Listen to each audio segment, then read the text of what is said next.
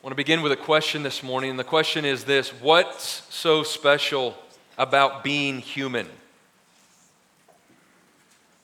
What's so special about being human?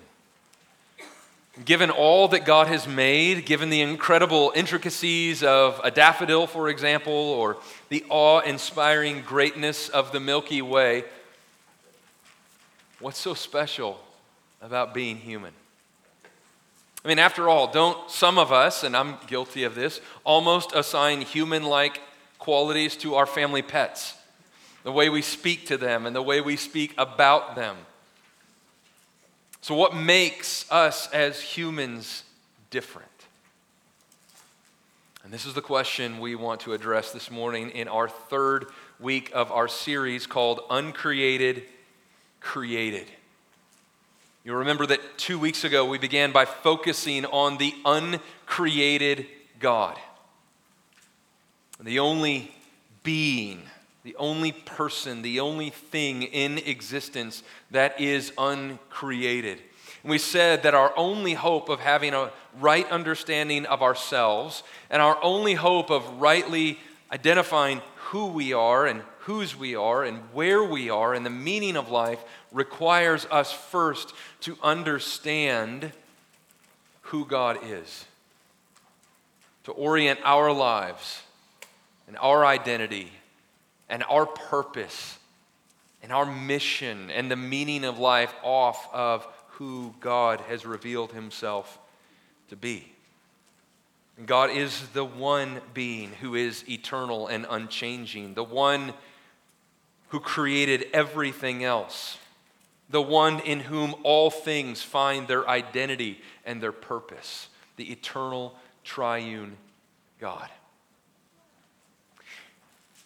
Therefore, our goal in this series is really to understand who God is, to glimpse anew, maybe for the first time or maybe for the 5,000th time, to have the curtain pulled back a little bit in our minds and in our hearts, to be able to see who God is as he reveals himself in his word.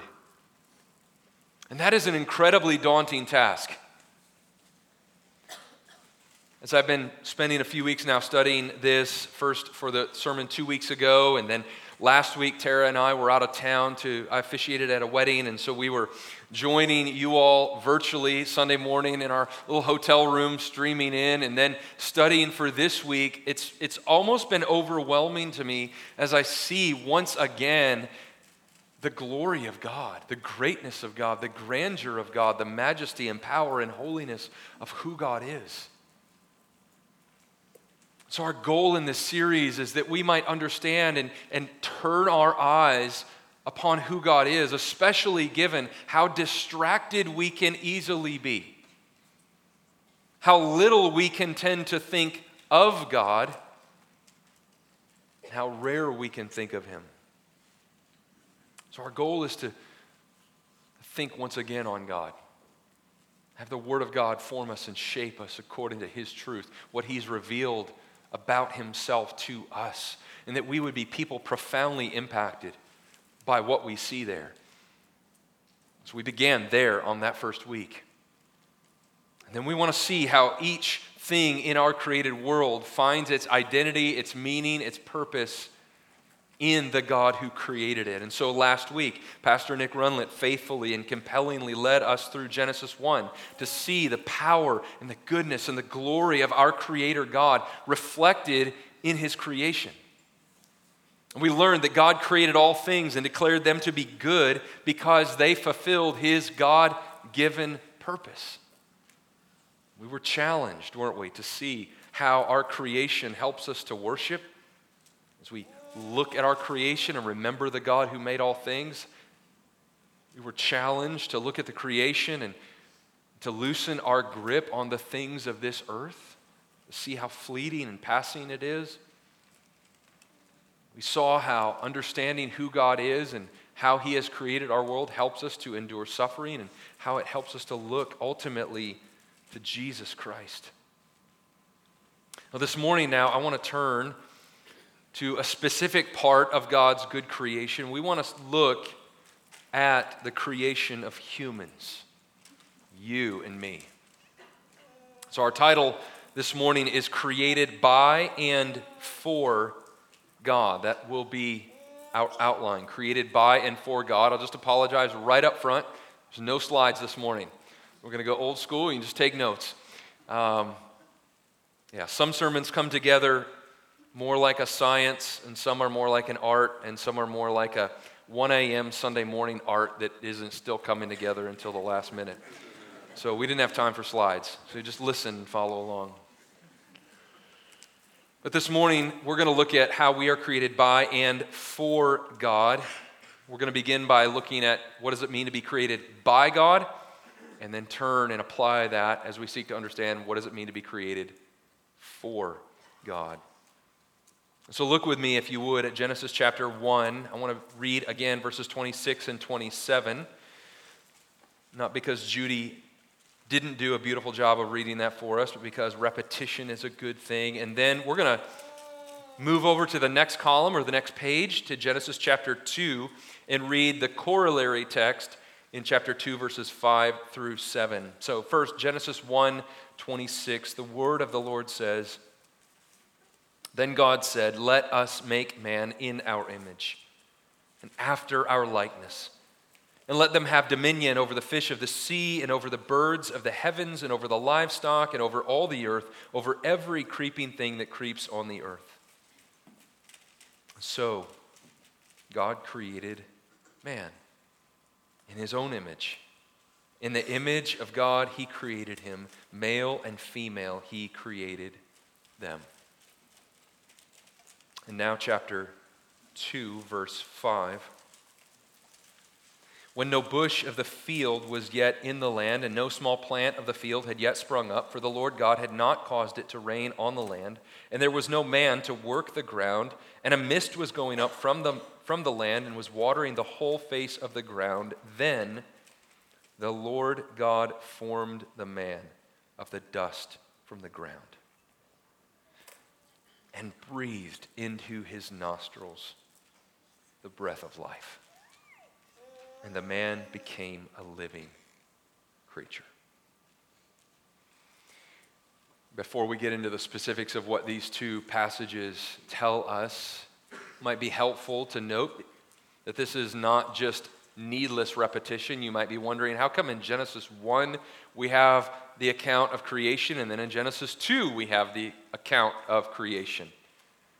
Well, the reason is because both of these accounts give us complementing information that we wouldn't have if we only had Genesis 1 or we only had Genesis 2. If it's helpful, you can think of Genesis 1 as an overview of God's creating work, and then in Genesis 2, we're kind of zooming in specifically on the creation of humanity. And what we see so clearly is that we are created by God.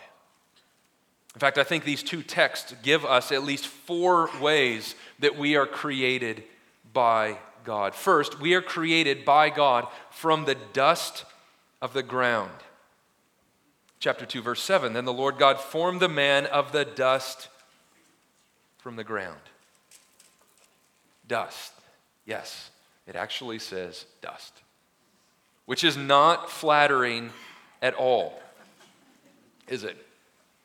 "Dust is all around us," writes author Andrew Wilson. "But unless we work in construction, we hardly ever see it. And when we do, it's usually because we're trying to get rid of it, sweeping, dusting, cleaning behind the fridge." And yet, as unflattering as it is, dust is what we are made of. And dust is primarily probably unflattering because dust is, if you've ever thought about it this way, essentially from decay. And yet the very first time the Bible speaks of us being made of dust, it's actually in reference to life.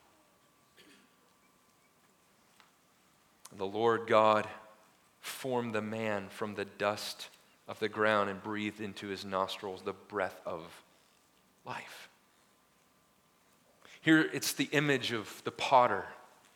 Or maybe you've tried your hand at pottery yourself in art class, or maybe you've tried to block that out of your memory.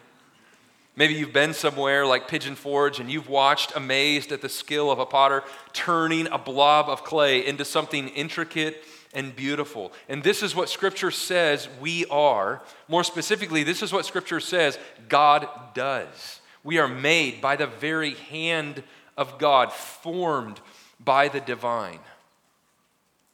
Which, if you think about it, has some pretty significant implications for our relationship to God.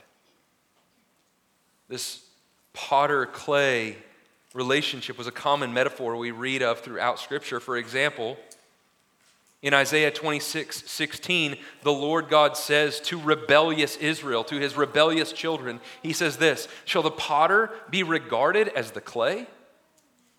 That the thing made should say of its maker, he didn't make me. Or the thing formed say of him who formed it, he has no understanding." And the obvious answer is that would be ridiculous for the pot or the clay to say to the potter, "You didn't make me. I just willed myself into existence. Just came to be of my own work and effort and energy." No, that's crazy. In fact, several chapters later, after giving light to the prophet Isaiah, the prophet speaks on behalf of the people when he declares, "But now, O Lord, you are our Father. We are the clay, and you are the potter. We are all the work of your hands." You see, being made from the dust of the ground is humbling, isn't it? Now think about it like this. What's the value of humanity, physically speaking? Just physically. It's not much. I mean, your body, even if you are a specimen of a human being, may have some small value to medical science. But you are just a collection physically of molecules, dust, clay. You see, our value doesn't come physically from the fact that we are valuable on our own inherently. Our value lies in the fact that we are valued. We are endowed by our God, our Creator God, with worth and value and dignity. Why? Not just because we've been physically formed by our Creator God, but because this Creator God has actually given us life. Which leads us to our second point this morning. We see not only that we are created by God from the dust of the ground, but we are created by God by His breath, or by the breath of God. Again, verse 7, "Then the Lord God formed the man of the dust of the ground and breathed into his nostrils the breath of life. And the man became a living creature." Before God breathed into this man's lungs, what was he? He was formed dust. He was simply a collection of matter. He was material, but not spiritual. He was a body without a mind or a soul. He was lifeless. And then God breathed into his nostrils the breath of life, and instantaneously the formed dust became a living creature with a mind and a soul, a creature that thought things and felt things and desired things. So what was it that made the difference? The difference was the breath of the living Creator God. Apart from God, he was just formed dust. Maybe intricate formed dust, maybe special formed dust, but formed dust nonetheless. The difference was the breath of God that gave him life. In fact, I think we can look a little closer at what this breath of God means and what it represents. The breath of life in Psalm 104 and Ezekiel 37 remind us of the evidence that God is the one who creates and restores life. In fact, we don't have time to go there, so you can just jot down Ezekiel 37 for extra credit study this afternoon. But in Ezekiel 37, God gives the prophet Ezekiel this vision of a valley of dry bones, of death. And it represents the people of God who are failing to trust in God, who think that they can make it on their own, who actually think that they, as the clay, can say to the potter, "You didn't make me." And God says, they are dead. And he reveals to Ezekiel that the only way that they can be brought to life is by God giving his breath to Ezekiel, and then Ezekiel going and declaring the living word of God, breathing out the living word of God to the valley of dry bones so that God can breathe into these dead bodies and recreate life.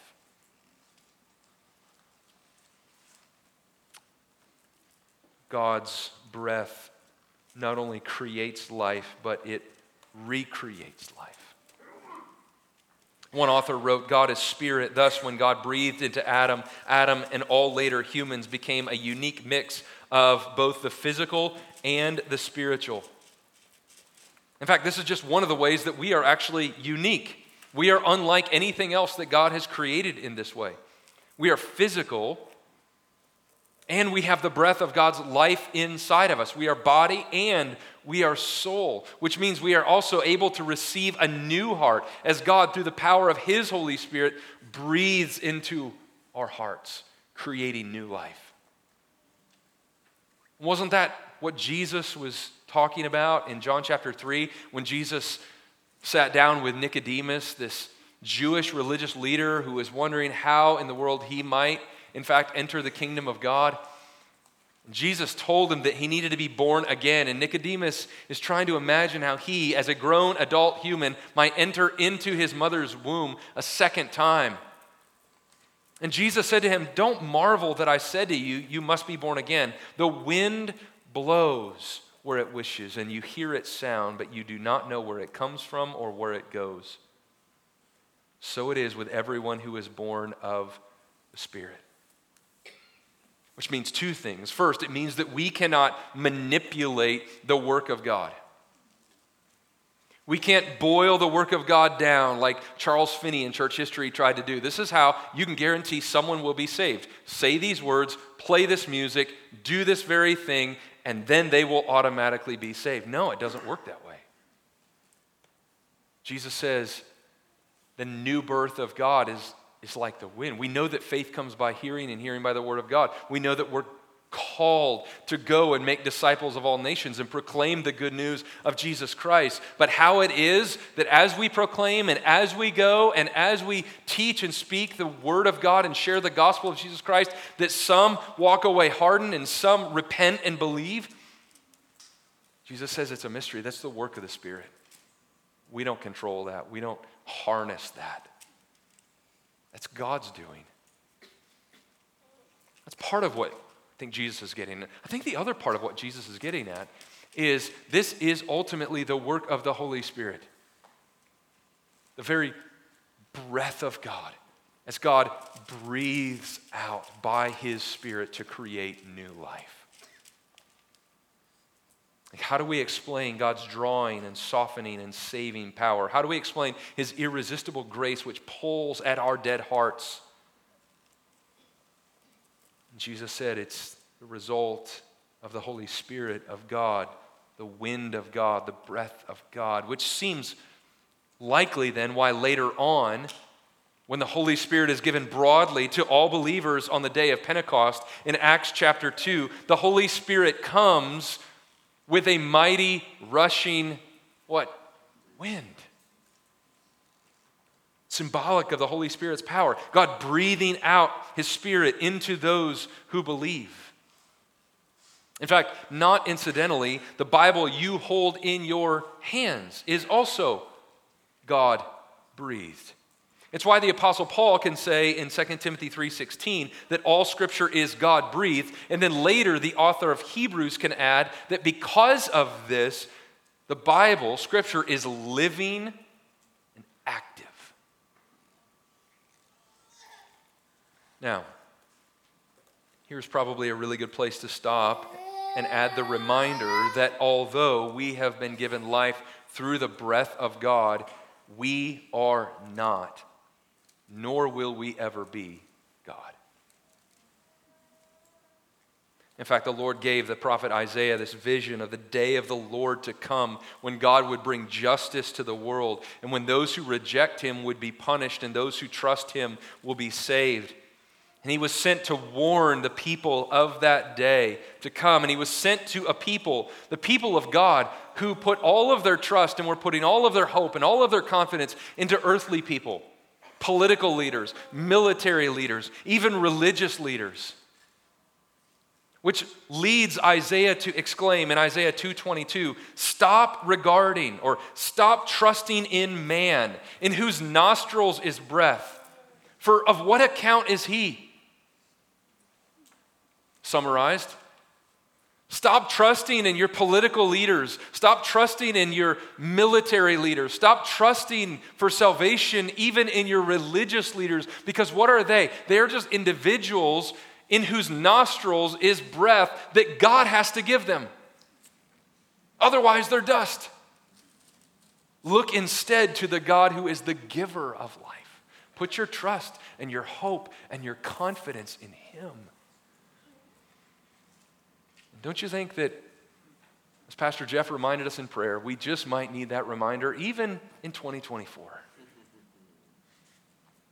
We are still the created, not the uncreated. We are still and always will be the clay. The Lord alone is the potter. So, we've seen that we are made from the dust of the ground. We've seen that we are created by the breath of God. Third, we see here that we are created in the image of God. Look at chapter 1, verse 26. Then God said, "Let us make man in our image, after our likeness, and let them have dominion over the fish of the sea, and over the birds of the heavens, and over the livestock, and over all the earth, and over every creeping thing that creeps on the earth." So, God created man in his own image. In the image of God, he created him. Male and female, he created them. It seems as though God, as he is inspiring Moses to write, wants us to know that we as humans are made in the image of God. In fact, 3 times in these 2 verses, we read in our English that we are created in the image of God. Verse 26, let us make man in our image. Verse 27, so God created man in his own image. In the image of God, he created him. Which brings up a couple of important questions that inquiring minds like yours are probably asking. First, what is the image of God? Which is a really good question. After all, God is spirit. He doesn't have a body. And especially since Moses here is writing before Jesus takes on flesh. Seems like a reasonable question, right?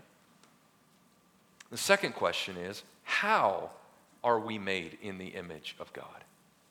So what is the image of God, and then how are we made in the image of God? First, what is the image of God?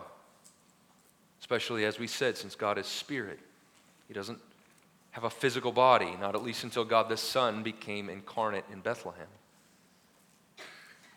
Well, it's clear that the image of God doesn't refer narrowly only to what we can see. It can mean that to some degree. After all, the Bible uses metaphors to explain the unseen God to us using things like the arm of God, or the face of God, or the hand of God. But since God is spirit, the image of God must mean something more. And we do know that from all eternity, God exists as a triune God. God is triune, always has been, always will be. God the Father, God the Son, and God the Spirit, eternally existing, no beginning and no end, in perfect fellowship, communing together in complete harmony. In fact, that word communing would be a really good key word. We're going to come back to that in a moment.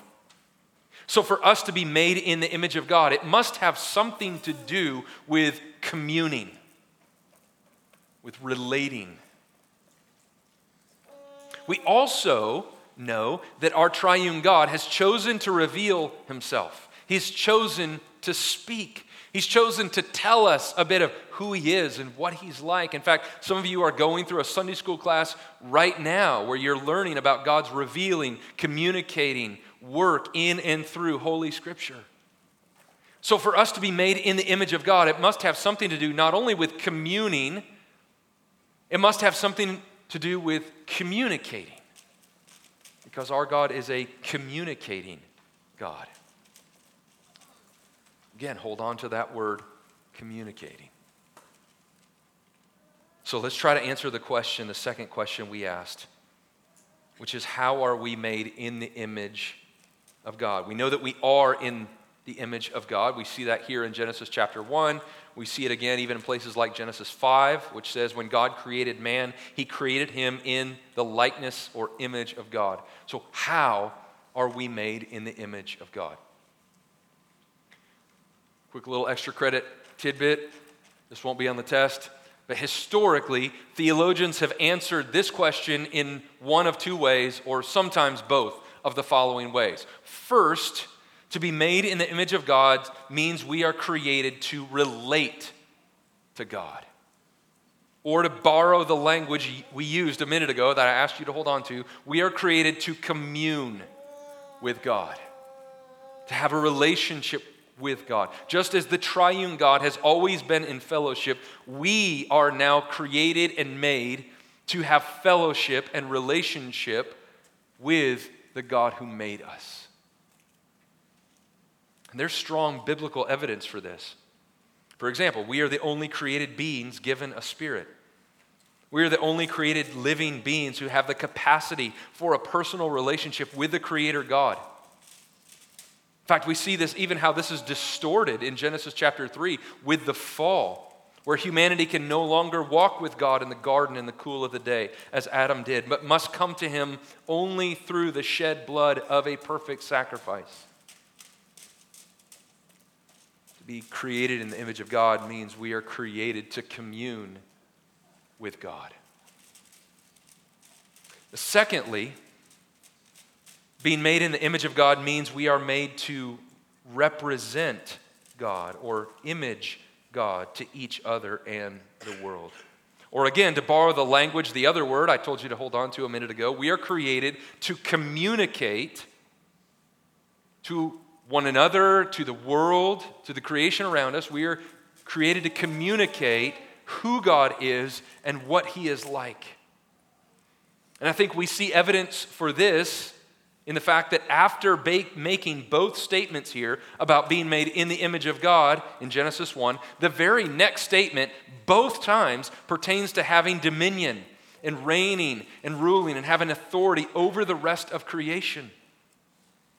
Therefore, there is a sense in which we are to be to the rest of creation what God is to us. Now, that can be a really dangerous statement. Because we are not God, nor will we ever be God. And creation itself, like the heavens and the mountains and the trees of the field, the Bible says, declare the glory of God. In fact, Jesus in John 19:40 declares that if his worshipers are silent, even the rocks will cry out. We are created in the image of God, which means we are created to commune with God, to love God with all our heart, soul, mind, and strength. And we are created to communicate, to reflect, this is our God. This is the God who made all things, and the way we live and work and think and dream and plan, speak, to love our neighbor as ourselves. Now, some theologians have made a distinction. They've chosen either the commune meaning, this is what it means to be made in the image of God, it means to commune with God. Or what it means to be made in the image of God is to communicate who God is and what he's like. It's one or the other. Yet there are others, and I would put myself in this category, who think that there's really good biblical evidence for both. What it means to be created in the image of God contains both of these aspects, both of communing with God and communicating who God is and what he is like to the world around us. And there's one more thing to note here about how we are made by God, and that is to note that we are made by God, fourth, male and female.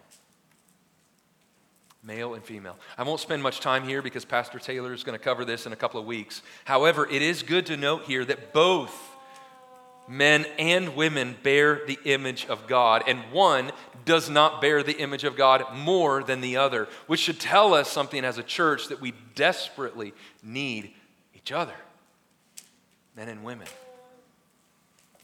We might see, savor, and celebrate the glory of God as it's reflected to us. So, now that we have seen how we are made by God, let's try to draw all of us together by looking at why we are created. Or to put it another way, we've tried to answer the question, the fact that we are created by God.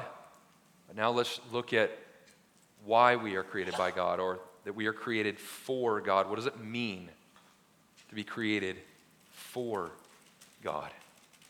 But first, and this is probably obvious, but we were clearly created, number one, to glorify God. We are created for God to glorify God. Glory is one of those words, and glorify is one of those kind of churchy, theological, biblical words that we oftentimes don't use outside of church or Christian or spiritual conversations. And I'll go on record in saying that I'm one of those that think we actually should keep our theological, churchy words, and we should just learn and teach one another what those mean, rather than take those out and try to use some other word that kind of fits our culture and our times. Because glory is a tremendous word. Glory could be defined, there's lots of good definitions, but one that I like is the weight of splendor. Glory is the weight, the weightiness, the significance, the substance, the gravity of splendor. We see this in all kinds of different ways. We do this in all kinds of different ways. I shared in the first service this morning, at a risk of applying this in a very trivial way to something that is incredibly glorious, like the glory of God, but just to show you how relevant and applicable this is. I have been a lifelong Detroit Lions fan, which is not glorious, except today, perhaps. And today, I and the other 3 Lions fans that live in Ohio will be focused on a silly game with a ball, right? That will not matter in light of all of eternity for anything. But I will stand and I will cheer, or I will cry and I will weep, or I will do some of both for a couple of hours this afternoon, because there is something worthwhile to me that's happening on a screen 250 miles away.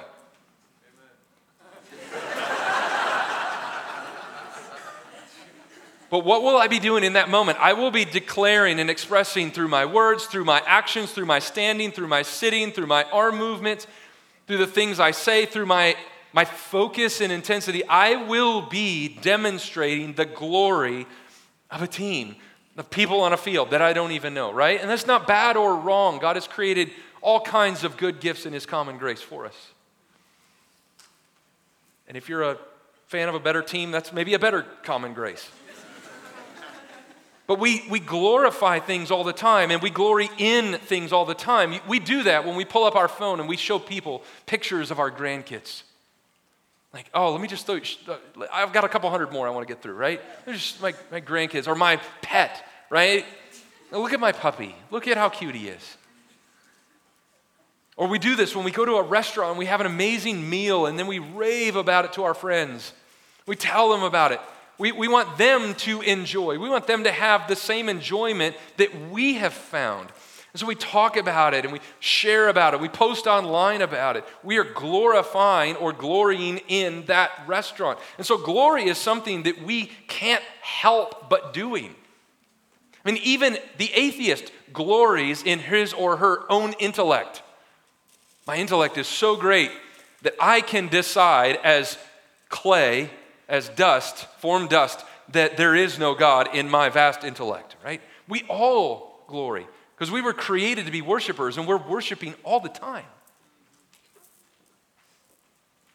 So to glorify the Lord means to demonstrate the incredible weight of his importance and splendor. It means showing with our lives and our words and our songs and our attitudes and our dreams that God is truly, incredibly, unimaginably splendid and wonderful and magnificent. And the fact that we are created for God means that we are created for showcasing his glory, the weight of his splendor. He is the potter, we are the clay. Which is why we sing sometimes words like the old hymn, have thine own way, Lord. Have thine own way. Thou art the potter, I am the clay. Mold me and make me after thy will while I am waiting, yielded and still. And so we glorify God by enjoying him. We glorify God through our thankfulness. Every time we express gratitude for something that God has given to us, and we rightly acknowledge God as the giver of every good and perfect gift, we're glorifying him. We glorify God through our obedience, even when it's hard, even when we don't understand. We glorify God in our submission to him. I had a friend this week helpfully remind me that submission really isn't submission if we agree. Submission is only submission fundamentally if we don't like it, or if we disagree, or if we have a different point of view. And then when God calls us to submit, the rubber meets the road. What do we do in those moments when we choose to still yield to God and submit to him? We're glorifying him. We're declaring the weight of his splendor as so much more than our own. When we trust confidently in his promises, even through the tragedies of life, we bring glory to God. We glorify him by demonstrating that there is a God who is good, who is true to his promises. He is faithful and can be relied upon. Secondly, and I'm going to speed way up. Somehow I got way behind. Probably on the Lions or something, on silly and trivial. We're created for God, to glorify God. We are created for God to delight in his intentionality. Think about it like this. Everything else that was created was brought into existence by the word of God. But with humanity, God didn't speak us into creation, did he? He formed us. He formed the man from the dust of the ground. Later in chapter 2, verse 22, which Pastor Taylor is going to preach more on, God himself will make a woman from the rib of the man. Truly, we are crafted and created, according to Psalm 139, verse 15, intricately woven together in our mother's womb. It's as if his direct personal involvement is especially important. Third, being created for God means we are created to faithfully bear his image. How do we do that? We do that by communing with him, by relating to him, by loving him with all our heart, soul, mind, and strength. This begins with the gospel itself, to turn from our sin, to recognize there is a holy creator God whom we have sinned against, and we have no hope of making ourselves right with God and reconciling back to God, that our only hope is the finished work of Jesus through his death on the cross and his resurrection from the dead. Trusting in him by faith. And then it means communicating with him, spending time with him in his word, with his people, in prayer. One of the things I'm passionate about for us as a church this year is that we would grow in our prayerfulness, not just as individuals, but as a church. One of the ways we're working to make that happen, Pastor Matt and I are working on, is through quarterly prayer and praise nights. Getting together once a quarter on Sunday nights, not for the purpose of preaching or instruction, but for the purpose of prayer, testimony, praise. We also faithfully bear God's image by living in light of who we are as we communicate, this is our God. This is what he is like. So we seek justice and love mercy and walk humbly with our God, as Micah 6:8 reminds us. So many of Paul's letters we read, the first half, are filled with all of the indicatives. This is who you are in Christ. And then the second half is filled with the imperatives. So walk this way, live this way, think this way.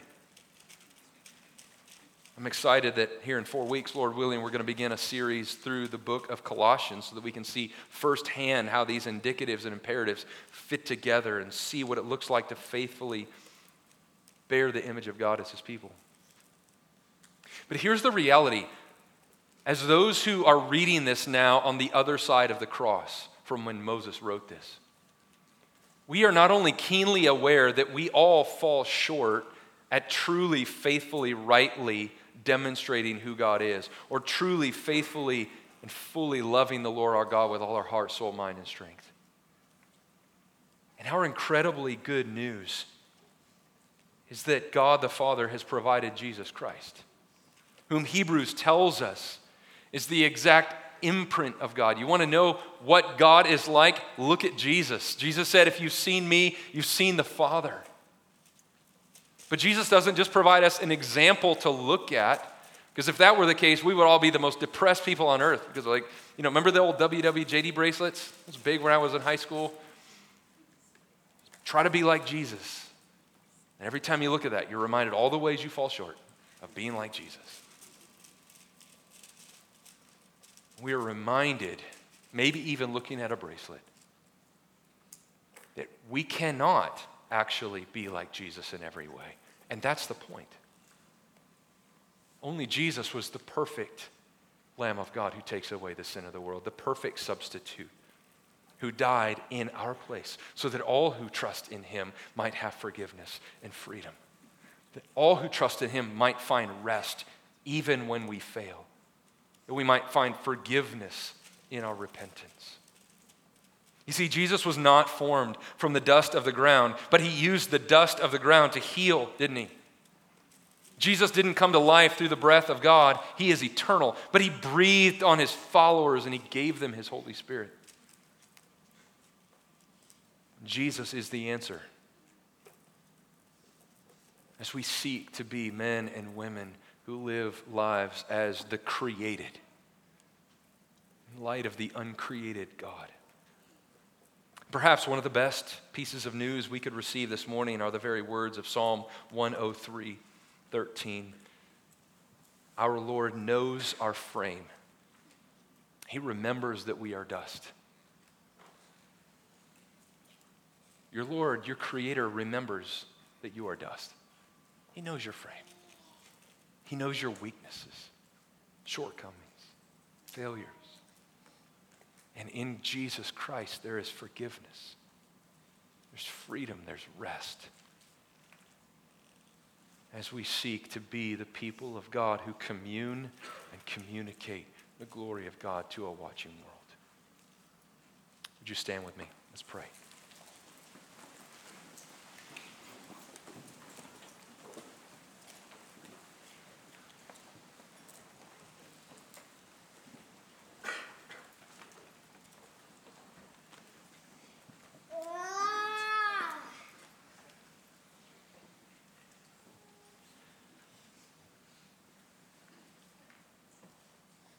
Lord our God,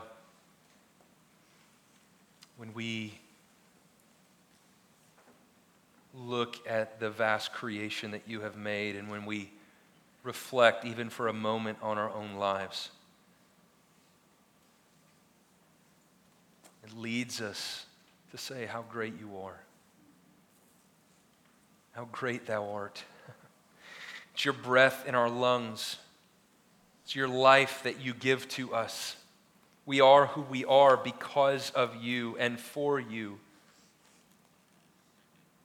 We thank you that you are not just the distant creator, but that you are the intimate Father, the perfect Father, who through the work of Jesus, your Son, has drawn us close to yourself. May that fill us with even greater awe of you.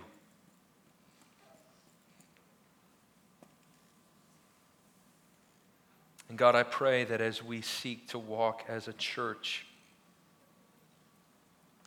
that longs to honor and glorify you, that longs to make you known in this community and around the world, that you would both give us strength and that you would give us grace. We thank you that we find both, all that we could ever need through the work of Jesus Christ, our Savior and Redeemer and friend. And it's in his name we pray. Amen. Amen. You are dismissed. Go in peace.